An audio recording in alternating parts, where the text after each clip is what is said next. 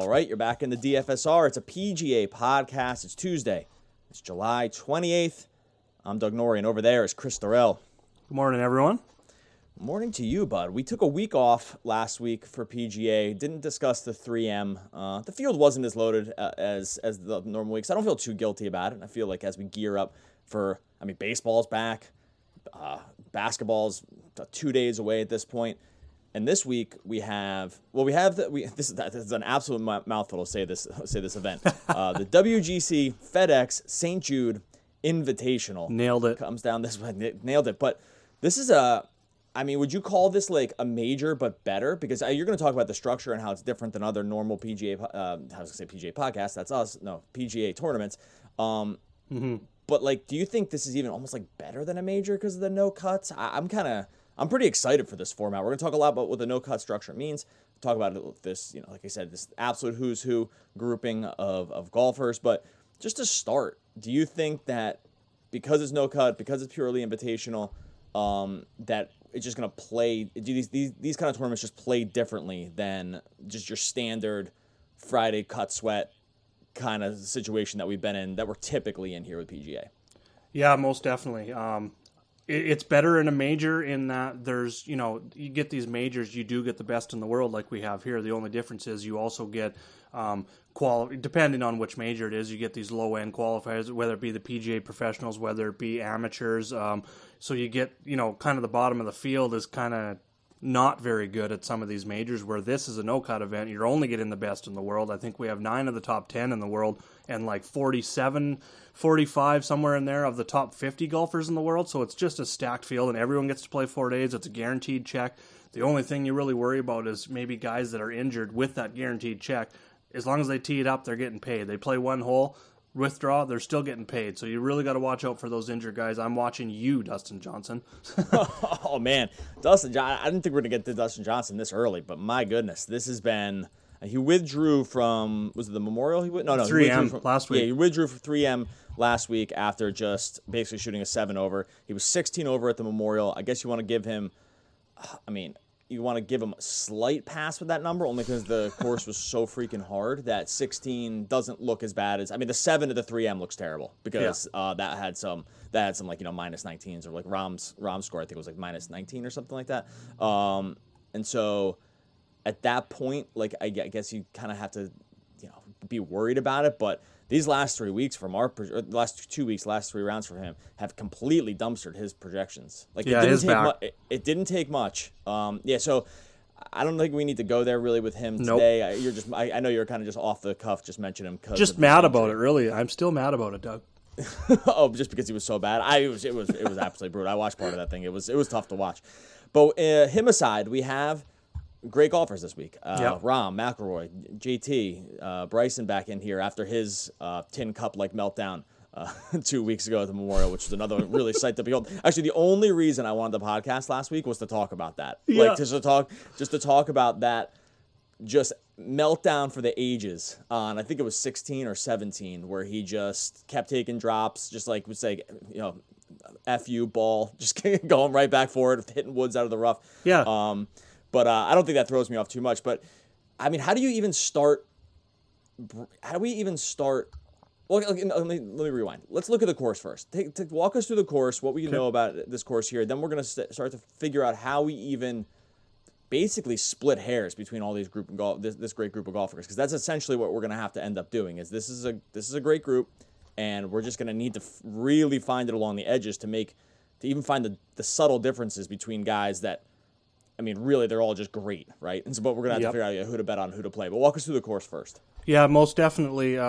With that many golfers, you make a great point, and that the differences between golfer A and golfer B, we're looking, say, the guys that are 9,500 and up, there's definitely a very slight difference between them, and making those decisions can be crucial. But into the course, it's TPC Southwind. It's a par 70, 7,237 yards. We got Bermuda greens. The green size are about the smallest on tour, I think, other than Pebble Beach. They're 4,300 square feet. Pebble's around 35, 36, I believe. Tour average is around 65, so these are very small greens. the biggest note here with this, last year, this course was the WGC event. That was the first time it was the WGC event at this course. Before that, TPC Southwind just played as the FedEx St. Jude Classic, and all the way back to, I believe, it was like 1987 or 1985. So we got a lot of course history in terms of that. Now, there are some differences that did stand out in terms of it coming from a full field event into a no-cut event with, obviously, like you said, like major with all the top players in the world. We're obviously going to see some differences there. The first one, from 2015 to 2018, the St. Jude Classic played as the 15th hardest or better. So it was 15th, 11th, 10th, and 9th hardest over those 4 years. Last year it played as 25th hardest. Obviously, the first thing that you pull out of that is you have a lot more better. The field is just stacked, so you're getting a lot more better players. You're also losing the bottom of the field as well, so that's obviously going to lead to some better scoring. But in terms of like stats on the course itself, last year the field averaged under 60% driving accuracy, so we got some smaller fairways than we've seen in the past. The rough isn't too penal, so I'm not too worried about that. I think they've got it listed at like 2.5 inches or something like that. We've seen 3.5 up to 4 inches at the Memorial in terms of rough, so that's not too bad. But the greens in regulation is also down because we get some mid to long iron shots. We got these small greens like we talked about. So in terms of what I'm looking for stats, I'm looking at guys that are ball striking really well. That's a combination of off the tee plus approach. When we break down approach a little bit more, I'm looking at that 150 to 175, 175 to 200 yard range when I'm really breaking down the approach. And then around the green, scrambling, strokes gain around the green is going to be important because we've got small greens and because the field's only going to hit 60 to 65% greens in regulation. There's going to be a lot of shots coming from around the green. That's where guys can really separate themselves. The guys that can get up and down and save par versus giving bogeys back to the field. I think that's going to be really key as well. And then par fours, we've got only 2 par 5s on this course, so obviously par 4 scoring is going to be important, and 7 of those par 4s come from 450 plus, so that gets us into that 175 to 200 yards, kind of that longer approach range for some of the guys. So I think that's what's going to be key. I think we're going to see a winning score again, minus 15 to minus 18 here at this course. So that's kind of the way I'm looking at it this week. Yeah, it's a great course breakdown. I'm interested to hear some of your thoughts on the golfers that do stand out because, like I said, we have this group. We have all the top-ranked golfers in the world. I hate to just kind of harp on this, but it's hard to sometimes look at these names. Like it's hard to look at Bryson and JT and Rahm and I'm going to not give away the GOAT too much because I think we're going to talk about some guys outside of this group. Rory, and say to yourself, well, just sort of on paper, these guys are all elite. The same? Same? Yeah, they're like the same in that they're all awesome. On any given week, they can just go out and win. Bryson's kind of meltdown aside from last time around, and Rory hasn't really beaten the band since the restart, but it's not like he's been bad. It's just that he hasn't. I think his top finish, was he finished a top 5? No, he hasn't finished in the top 5 since the restart. He's got a 32, T32, T41. T11, T32. So maybe you want to say, oh, he hasn't been quote unquote himself or something like that, compared to these other guys who have all, had at some point had an elite finish in here, right? Like, Bryson's finished top 10, I think every week but the previous week. DJ's even won. Yeah, that's right. Even with his, plus 23 over the last 3 rounds, he's actually taken one home. Which is actually crazy because the plus 23 came directly following the win. But even Thomas has gotten a second place and an 18th, or excuse me, a second and an 8th and a 10th in here. And so maybe that's where what starts to separate some of these guys. But where are you looking among this top group, knowing that we can't roster all of them? Maybe we can roster 2 of them if we're really looking to get to pick some value around the cheaper end of the tier. But even that feels a little risky, with this group of golfers. But where are you looking around this top of this elite group? Well, what I did this week, suggestion actually from one of my patrons, he was like asking for information on no-cut events. And I'm like, you know what? I've got data all the way back to the start of the 2017 season. So I put together this sheet looking at all the no-cut events since the start of the 2017-18 season. Turned out to be about, I think it was 20 events in the sample size. Number 1 at the top, just incredible numbers. I know a lot of you are thinking, oh, it's probably Xander Schauffele. No, he's going to be right around number 2 in terms of value on that sheet. Justin Thomas has played 16 no-cut events since the start of that 2017-18 season. He's got 4 wins, the most recent coming at the Tournament of Champions. He also won the CJ Cup back in the fall.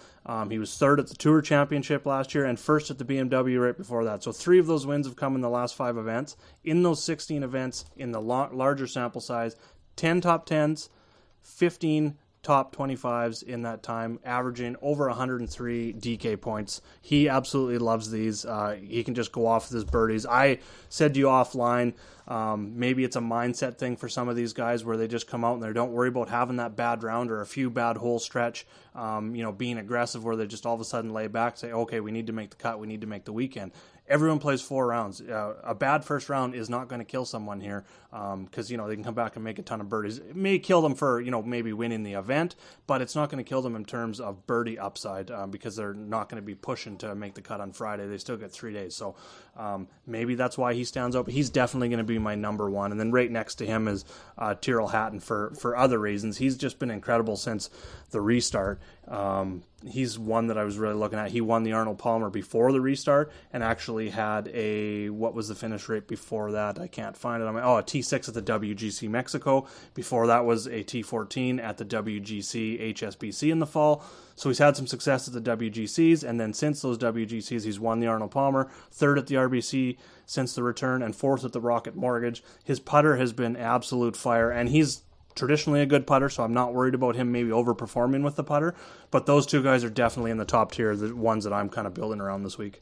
Yeah, I don't know if it's the limited field, and but I the way you project PGA is a little bit different than the way that I project PGA, which is good. I think it lends itself to like a really well-rounded approach when it comes to just it ends up kind of just targeting different guys and just having conversations about different guys.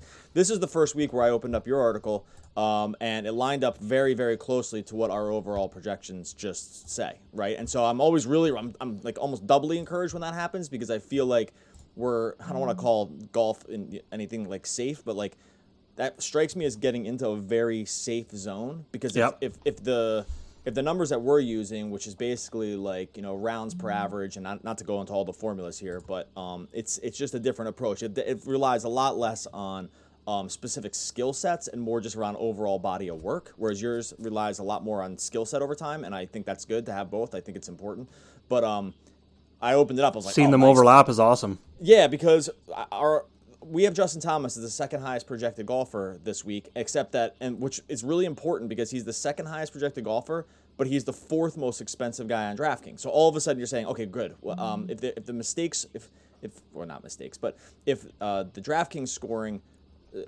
folks, I know that's an algorithm, see him as the 4th most expensive, but we see him as the 2nd best, and all of a sudden we're getting really, really nice value. But he's about 2% higher projected than Rory, maybe like 2.5% higher than John Rahm.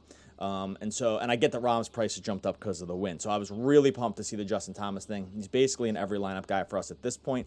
A little closer on DraftKings than it is on FanDuel, where he's basically in about 100% of projected lineups right now. And Tyrrell Hatton is right behind him. Great value on DraftKings at 9.7. Not sure if he ends up being chalk because I don't know if you can really make chalk this week just based on the names. But Hatton's been a guy that our system actually really from the beginning, really since the restart, has really liked. It liked what they saw. It was the only problem with him was the sample size. He just hadn't played tons of rounds, and because of that, I got a little gun shy in the sample size, and I wish I hadn't because it was really calling him out as being just a tremendous value, really since when this all started again. I know he's only played in 2 events, the RBC and the Rocket. So, I'm totally on board with both of these 2 guys. I have bets in on I'm going to try to do a little better in this time around, walking through some of our bets as we kind of walk through it. I did bet Hatton to win at 3,000, Hatton top 10 at 280.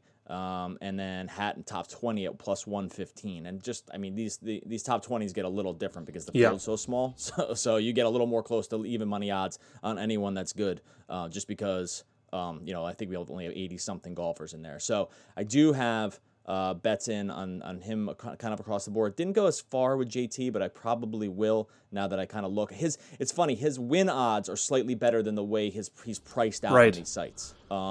He's actually, I think, the 2nd projected golfer to win at plus 900.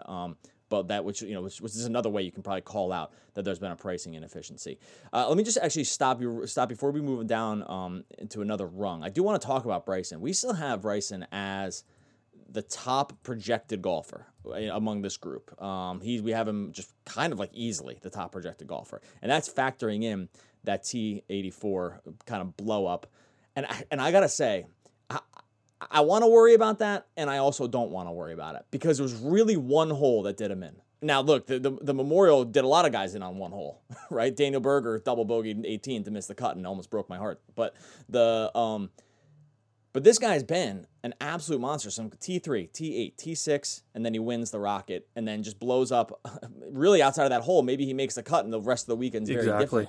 Does it strike you as okay that he's still the top projected golfer in our system? And I mean, right now we kind of have him in all FanDuel lineups, not on DraftKings, where the pricing a little tougher. But does that strike you as correct? Is it correct to not read that much into what happened at the Memorial? Well, we always talk about it in baseball, talking about small sample sizes and not drawing too much from it. It's a little different in golf just because of the nature of it, week in and week out. If this was a guy that was in that 6 to 7K range, outside the top 50 in the world, not one of your better name elite golfers, I would probably be worried a little bit. Being that it's Bryson, who is a top 5 player in the world to me, pretty close, right up there with Rahm, as in like contending for top overall player in the world. He's number 7 right now, by the way. Seeing that it was just one hole. Really, really, really bad hole, and that led to him losing. I bet you he lost -6 strokes on approach that tournament. I bet you that hole contributed probably at least half of that. At least. I mean, I think he scored a triple bogey. It was a 9 or a 10. It was a 10. Yeah, it was terrible, and it was all just because he got in his head, and he just got meatheady with it, and didn't want to just figure out the better way to just approach the hole. And he's hitting 3 woods out of 4-inch rough like that. That's ridiculous. He's arguing with the PGA guys about where the ball's laying within this fence. It's a clear rule, and he's just still. It was such a mess, right? But that tournament. That tournament was won. It was incredibly difficult. It's weird too because we talked about this a little offline. But if you miss the cut at the Memorial, at least in our projections, it actually might have not turned out to be so bad for you because because there was guys that missed the cut that finished better than the guys that made the cut because they just kept losing strokes over the course of the rest of the weekend because the course was so hard. That was the second part. Yep, 100%. Yeah. So I'm not worried at all. Okay, yeah. So I see him as a total bounce back candidate here. Our system does too, and I just wanted to make sure that we were kind of aligned. Anyone else to take from this top group? I mean, thoughts on Rory? We said he hasn't really beaten the band to come out of this. Rahm's I think going to be popular mostly because people love Jon Rahm than they should, and he's coming off the win. We have Xander up there as well. I mean, I'm trying to Cantlay, Webb Simpson. I'm trying to throw these like 10.5 to 11K guys on FanDuel out there. Any interest in any of these other guys outside of the ones we already mentioned? Well, I think this is going to be a great week. I think we can make some GPP pivots because you mentioned him. I think he's probably going to be the highest owned. If it's not Justin Thomas, it'll be Xander Schauffele. He's been tremendous on these no-cut events as well. You mentioned no-cut event to almost anyone in the PGA DFS industry. They're mentioning Xander before Thomas, to be honest with you. This is what I've heard the whole week so far. I mean, it's only Tuesday, but still, in 18 events, he's got 2 wins. He's finished second in each of the last 2 no-cut events and top 10 in 4 straight, and actually second in the last 3 of the last 4. So he's just been awesome on these events as well.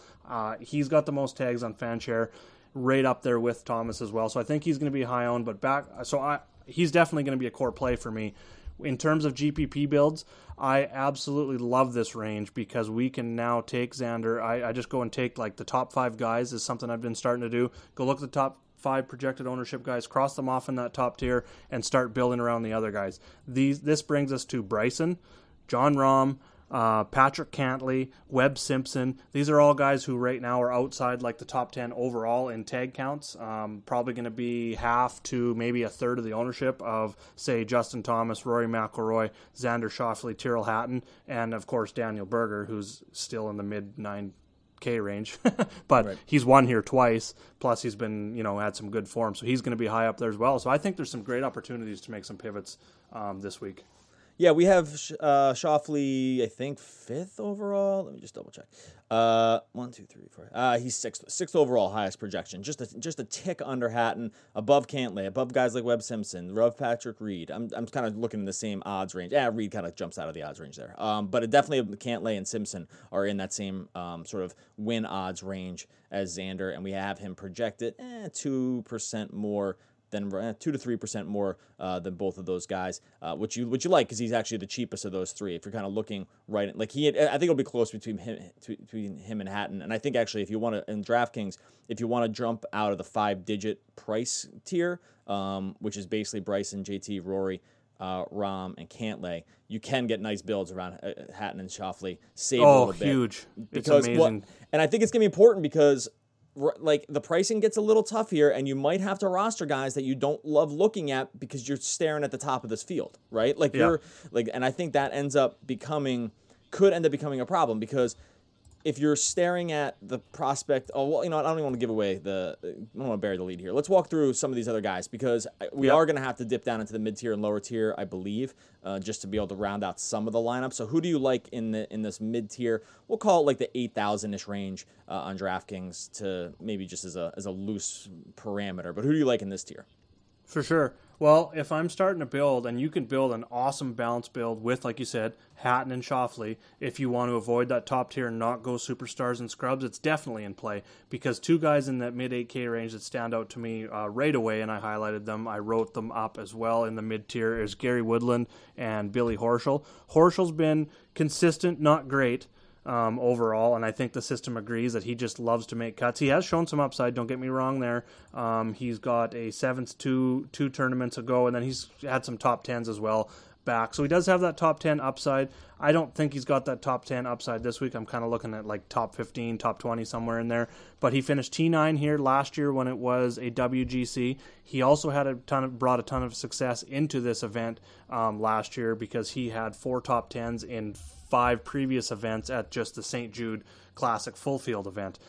So I really like that. Everything just kind of blends together with him. And then Woodland just seems too cheap. He is probably going to be a bit lower owned just because he hasn't had success here. He's T55 here last year, which is pretty close to dead last.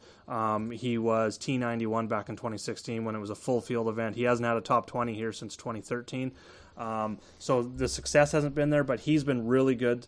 Outside that driver issue that he had when he was kind of switching drivers, but looking at his stats since the return, he's 3rd in birdies gained, 5th in strokes gained approach, 5th in DraftKings scoring, and looking at that birdie or better, he's 9th in opportunities gained, which kind of correlates closely with that strokes gained approach stat as well. So I really like his ball striking. He lost strokes again off the tee last week. Not concerned. I think he gets back on the horse. He just seems like he's too cheap in that range. Yeah, he right now among the group of the top 20-ish golfers that we have projected for just overall points, Woodland is the best points per dollar value on DraftKings at 8,600. So nice. I do like seeing that. No, I take that back. There's one guy better, and I was just going to ask you about him. But they're projected within. They're basically at the exact same projection, 96.34 to 96.33. So they're only 100th of a point off. But this other guy is 200 cheaper. That's Abraham Answer. Thoughts on Answer? And I think that's the only reason our system's pivoting a little bit more to Answer in terms of DraftKings because it's taking the $200 savings. Any thoughts? I know I'm kind of throwing him at you because it was not a guy we discussed off air. But any thoughts here on Answer as maybe... where would he rank in that Woodland Horschel group for you? Because he is priced in that same range. He was actually next on my list. He was right there with those guys. Like making the decision between those three, if you have to, is going to be tough.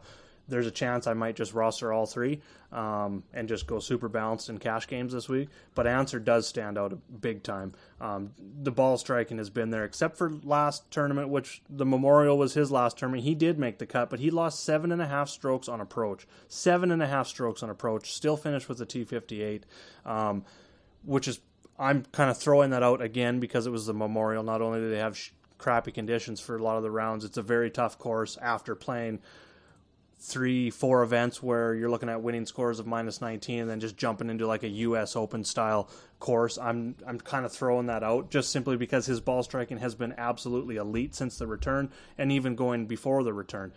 He's played here before he missed the cut when it was a full field event in 2018. He was T18 in 2016, so he has had some success on this course. He does have some history on this course. Not looking into that real big by any means. When you go look at the no-cut events, he finished T4 at the WGC HSBC back in the fall, so he has had some success. Before that, it wasn't great, but seeing that he kind of bounced through, put up 100-plus DK points in an elite field WGC event not too long ago. I mean, the fall was long ago, but I mean, it still is this season. Everything kind of lines up for him to have a bounce-back week as well. Right now, just a couple of answer bets I have in. Answer top 10 at plus 430. Answer top 20 at plus 175. And where I've been trying to concentrate a little bit more over the past few weeks is just taking tournament matchups when possible. Basically just using our projection system to show consistency plus sort of upside. I was able to get even money answer over Fowler, which I put in like a double unit bet on that because that seemed way wrong. It was answer over Fowler, and then I don't want to backtrack too much. I had Hatton over Matsuyama at minus 110.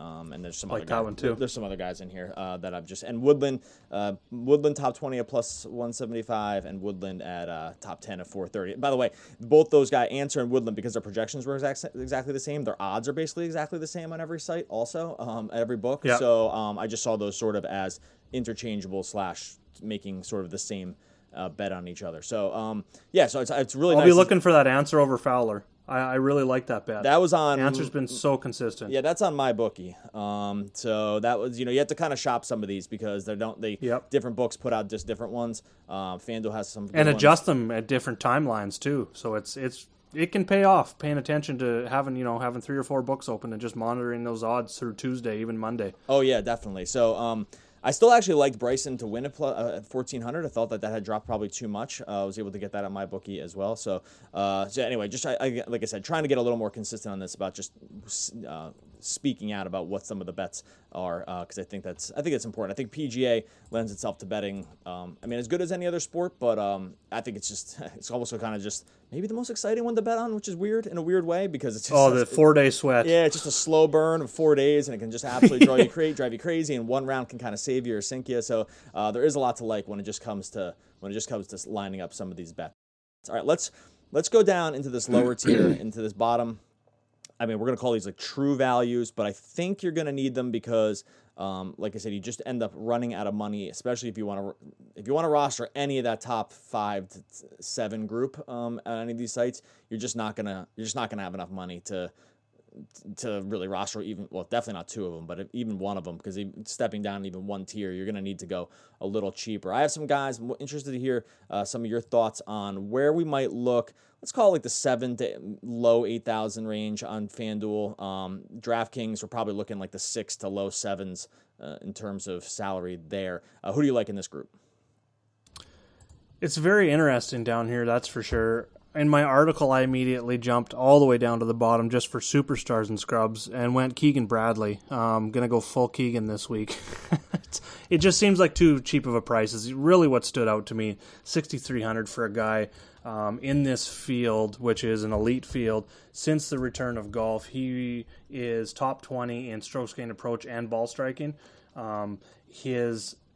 I talked about that proximity range from 150 to 200. He ranks 25th and 2nd there. So his ball striking is awesome. He's just, for 6,300, seems too cheap for a guy that we get for 4 rounds. And I know he is like a terrible putter. If we could just get him, to have an average putting, throughout the whole event, he's easily got top 20 upside to me here. So that $6,300 price tag, if he was 7+, it would be a heck of a lot tougher decision for me to go with Keegan, just because of that putting and pretty much everywhere else besides his ball striking. But that just stands out.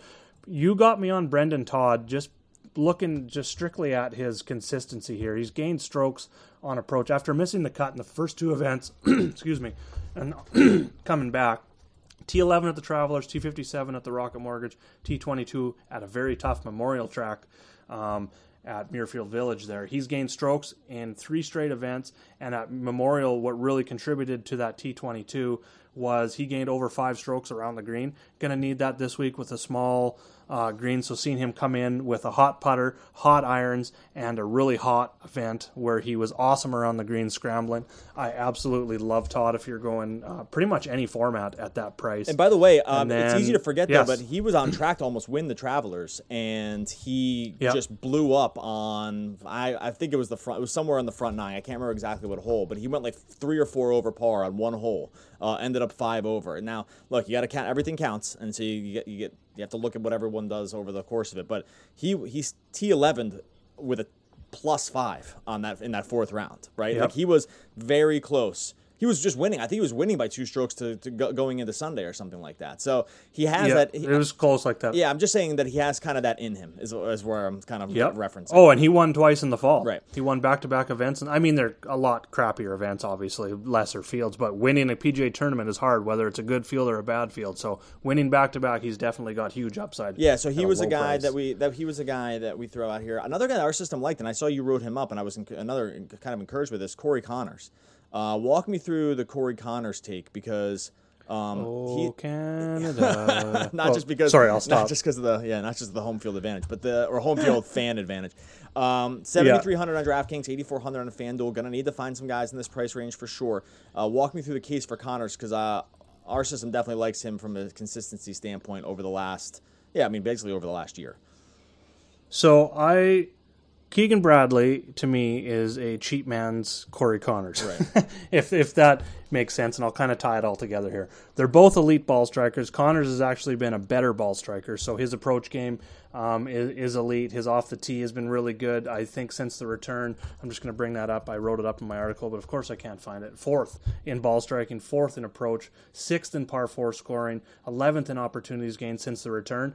Just, again, a terrible putter. Looking at that ball striking, he's gained strokes in both off the tee and on the approach in 6 straight events. He's gained strokes on approach in 9 of his last 10, but he's only gained 2 putting in those 10 events. So that's kind of his issue, same as Keegan. So if we can get that elite ball striking, have him even, like when he even averages average putting for the event, he's like top 25. You can bank it as a top 25 as long as he isn't absolutely terrible putting. Even when he's terrible putting, lost almost 3 strokes putting at the workday, finished T39. I'll take that at this price because he's going to make his birdies at this event especially. So he definitely stands out for me. Yeah, right now, depending on who you lock and exclude on DraftKings, and if you run it on FanDuel, it's just I'll read through the FanDuel lineup, and you can tell me if you think this lines up as a cash lineup. It's looking pretty good to me. It's got Bryson, JT, Tyrrell Hatton, Answer, Connors, Todd.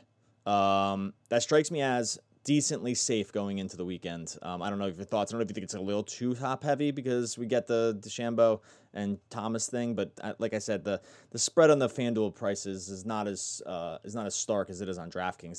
That kind of lines up closely with where at least where your article went and our projections. That strikes you as probably like fairly safe, all things considered.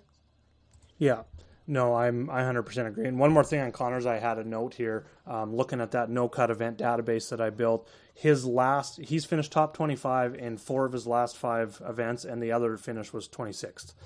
That was at the Tour Championship where there's only like 31 players. But seeing that he's got top 20s in his last 4 no-cut events that weren't the Tour Championship really stands out for me as well. It's just a solid cash play, and of course we've seen the upside for GPP as well. So I'm on board with that lineup for sure. Let me throw 2 other just like 7,000-ish range guys that are showing up in some spots here, more on DraftKings than on FanDuel. Ian Poulter, 7,400 on DraftKings. Adam Hadwin has had his fair week of chalk ownership on DraftKings, by the way. He's 7,200. I know that the field is stronger here, but he's had a decent amount of ownership since not all the way through the restart, but there's been a couple weeks where he wasn't complete chalk, but I think he was like 40 to 50% owned. He's made the cut. Hadwin, that is. He's made the cut in all 5 events since the restart, and I believe Poulter has 2. Let me just double check that. Poulter might have missed 1 cut. I had it up in front of me, and then I clicked over to Hadwin. Give me 1 second. No, he missed the Memorial. He missed the Memorial. I don't know. I don't want to not count the Memorial, but whatever.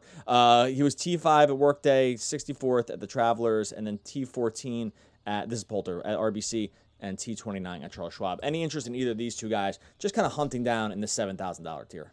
No, Poulter stands out as just he's just a consistent guy. I mean, I was going to say he's a consistent cut maker because he has been that. The approach game's kind of been off here this last 3 weeks, but still, with an approach game that's been off the workday, he made it up with the putter and finished with a T5.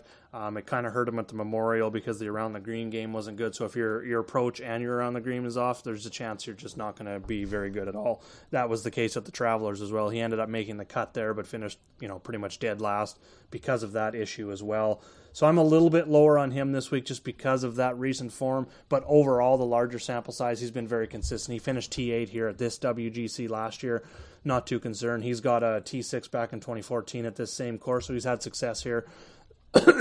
Just down a little bit. I like Connors a little bit more, and then savings down with Todd over Poulter. But I still have Poulter as one of my value plays that I'm looking at. And who is the other guy? Adam Hadwin? Yeah, Hadwin's the other guy. My problem with Hadwin, I talked about it before when he was just churning out top 40 40th or worse after 40th or worse, making the cut, but 40th or worse. That just seems like what we get out of him every week. Is he's either going to finish top 10 and contend on the leaderboard on Sunday, or he's just going to sneak through the cut and finish like T40 to T60. And that's just, I'd like these other guys a little bit more, but Hadwin is on my GBP radar. I just like these other guys a little bit more. Yeah, that makes total sense. His ball striking's been off.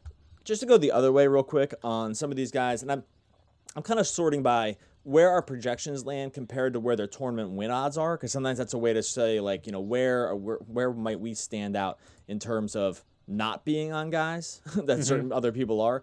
Just because we tend to go a little bit more like value, but then I think it's sometimes important to say, where does, like, at least I'm going to say the DFSR system, where it stands out on kind of just, okay, so I'm taking a backwards way to say, let me just give you some of these names, because these are the names that are way under where their projections are way under where their win odds are. One's Brooks Koepka. He's like in the Henrik Stenson, like Ryan Palmer range right now because of just how he's been playing. We already mentioned Dustin Johnson. I guess he's not exactly the same as these guys, but Paul Casey's another one who's now dipped down to 7,800, but has definitely had ownership at times since the restart. He's missed the cut in the last two. He was actually one of the reasons for the 3M that I had 3 out of 6 guys get through the cut and cashed in double ups on FanDuel, and Casey was part of that reason. It was just such a weird thing. But where do you stand on those names? Forget DJ because we already talked about him. Koepka and Casey, in terms of their odds, we're pretty low on their projections right now. Do you think that could be a thing that maybe comes back to bite us? I like Casey this week as a bounce back GPP play only. The reason why, the ball striking in the around the green has been absolutely terrible the last 2 weeks on these missed cuts, but he's gained over 3 strokes ball striking in each of those events together. So seeing a guy come in and he's actually gained strokes in both off the tee and approach in 6 straight as well. So that is awesome to see that the ball striking is still there, even though he's only played, 3 since the return. But seeing that long term, that the ball striking just continually there every week, all he needs is that putter to come back, which sometimes that's a lot for a person, but over the long term, he's about a average 0.1 per round type putter. He's not an elite putter by any means, but he's putting well below his his long-term averages right now. So I do see that coming back, and I like that, especially with the price. I mean, if he was 8,500, I think he'd probably be like 5% owned in this event. The fact that his price came below 8K, I think is going to see a little bit of ownership, but I still don't see that much just because of the last 2 weeks. So I think he's a guy we could jump on and maybe leverage in GPPs. But as for a core play, no, I don't think we're really missing anything there at all. Koepka, I'm not worried about. There's something where he's losing 5 strokes in one area, and 5 strokes is a lot. If I see a guy maybe gaining in every area, maybe only losing like 1 stroke, half a stroke in an event in just one area that's keeping him back, fine. But when that one area that he's losing strokes in is like 5 or more strokes you're losing to the field. Last week it was putting. Memorial, it was around the green. Charles Schwab, it was on the approach shots. The RBC Heritage, he finished T10, but the around the green, the approach game, he ended up losing strokes combined on those. So until he can really put it together, you could use him as a GPP, and I know a lot of people are. I think he's going to gain some steam because of that price tag this week at only $9,200. But they're daring you with the price. Like, you're definitely getting dared on the price because he's a name. The upside at that price is huge. Yeah, because he has winning upside. right? If it like all gets put back together, I mean, you could say this about any guy, but not you really, well, I take that back. You can't say this about every guy. No, you can't. There is a group of guys that when they have it all going, they are the best, right? Like it's hard to catch them. He is in that group, and it's almost more encouraging that he's been losing it in different ways on each thing, because it makes me feel true. Because it makes me feel like that's more of a candidate to get it put back together, because he's shown the ability to do all the other stuff at another given time. But it's just like it wasn't being put together for that round. That's a great point. I'm fine with well, you could probably take that the other way too. Is like, well, if you're only missing in this one place, you could just need to fix that one thing and you're good. So there's probably, you can make the case for both things. I don't want to call that like a great point. I don't think, because I'm like, I could easily just make the exact same argument. B+. If you're only, that's a B+ point. All right, well, on that bad point, we can get out of here. All right, dailyfantasysportsrankings.com is the site. You can go over and sign. If you go to dfsr.com/deals, that will get you the podcast listener access to our projection system for PGA, and that it includes more than PGA. It includes MLB. It's going to include NBA when it comes back. NFL. We include it all under one subscription package. It's optimal lineups for FanDuel and DraftKings. So you're not going to find a better deal than that. Chris, just give us a couple of your plugs. Give us the Patreon plug. Give us the Twitter plug before we get out of here. Yeah, so you can get my sheets, obviously, at DFSR under that same umbrella of subscriptions. You get all my DFS sheets. I think right now I'm up to like 19 different sheets I'm working on right now. So definitely a ton of value there. You can also get my sheets over at Patreon. That's patreon.com/JagerBombs. And you can hit me up on Twitter as well, at Jaeger_bombs9.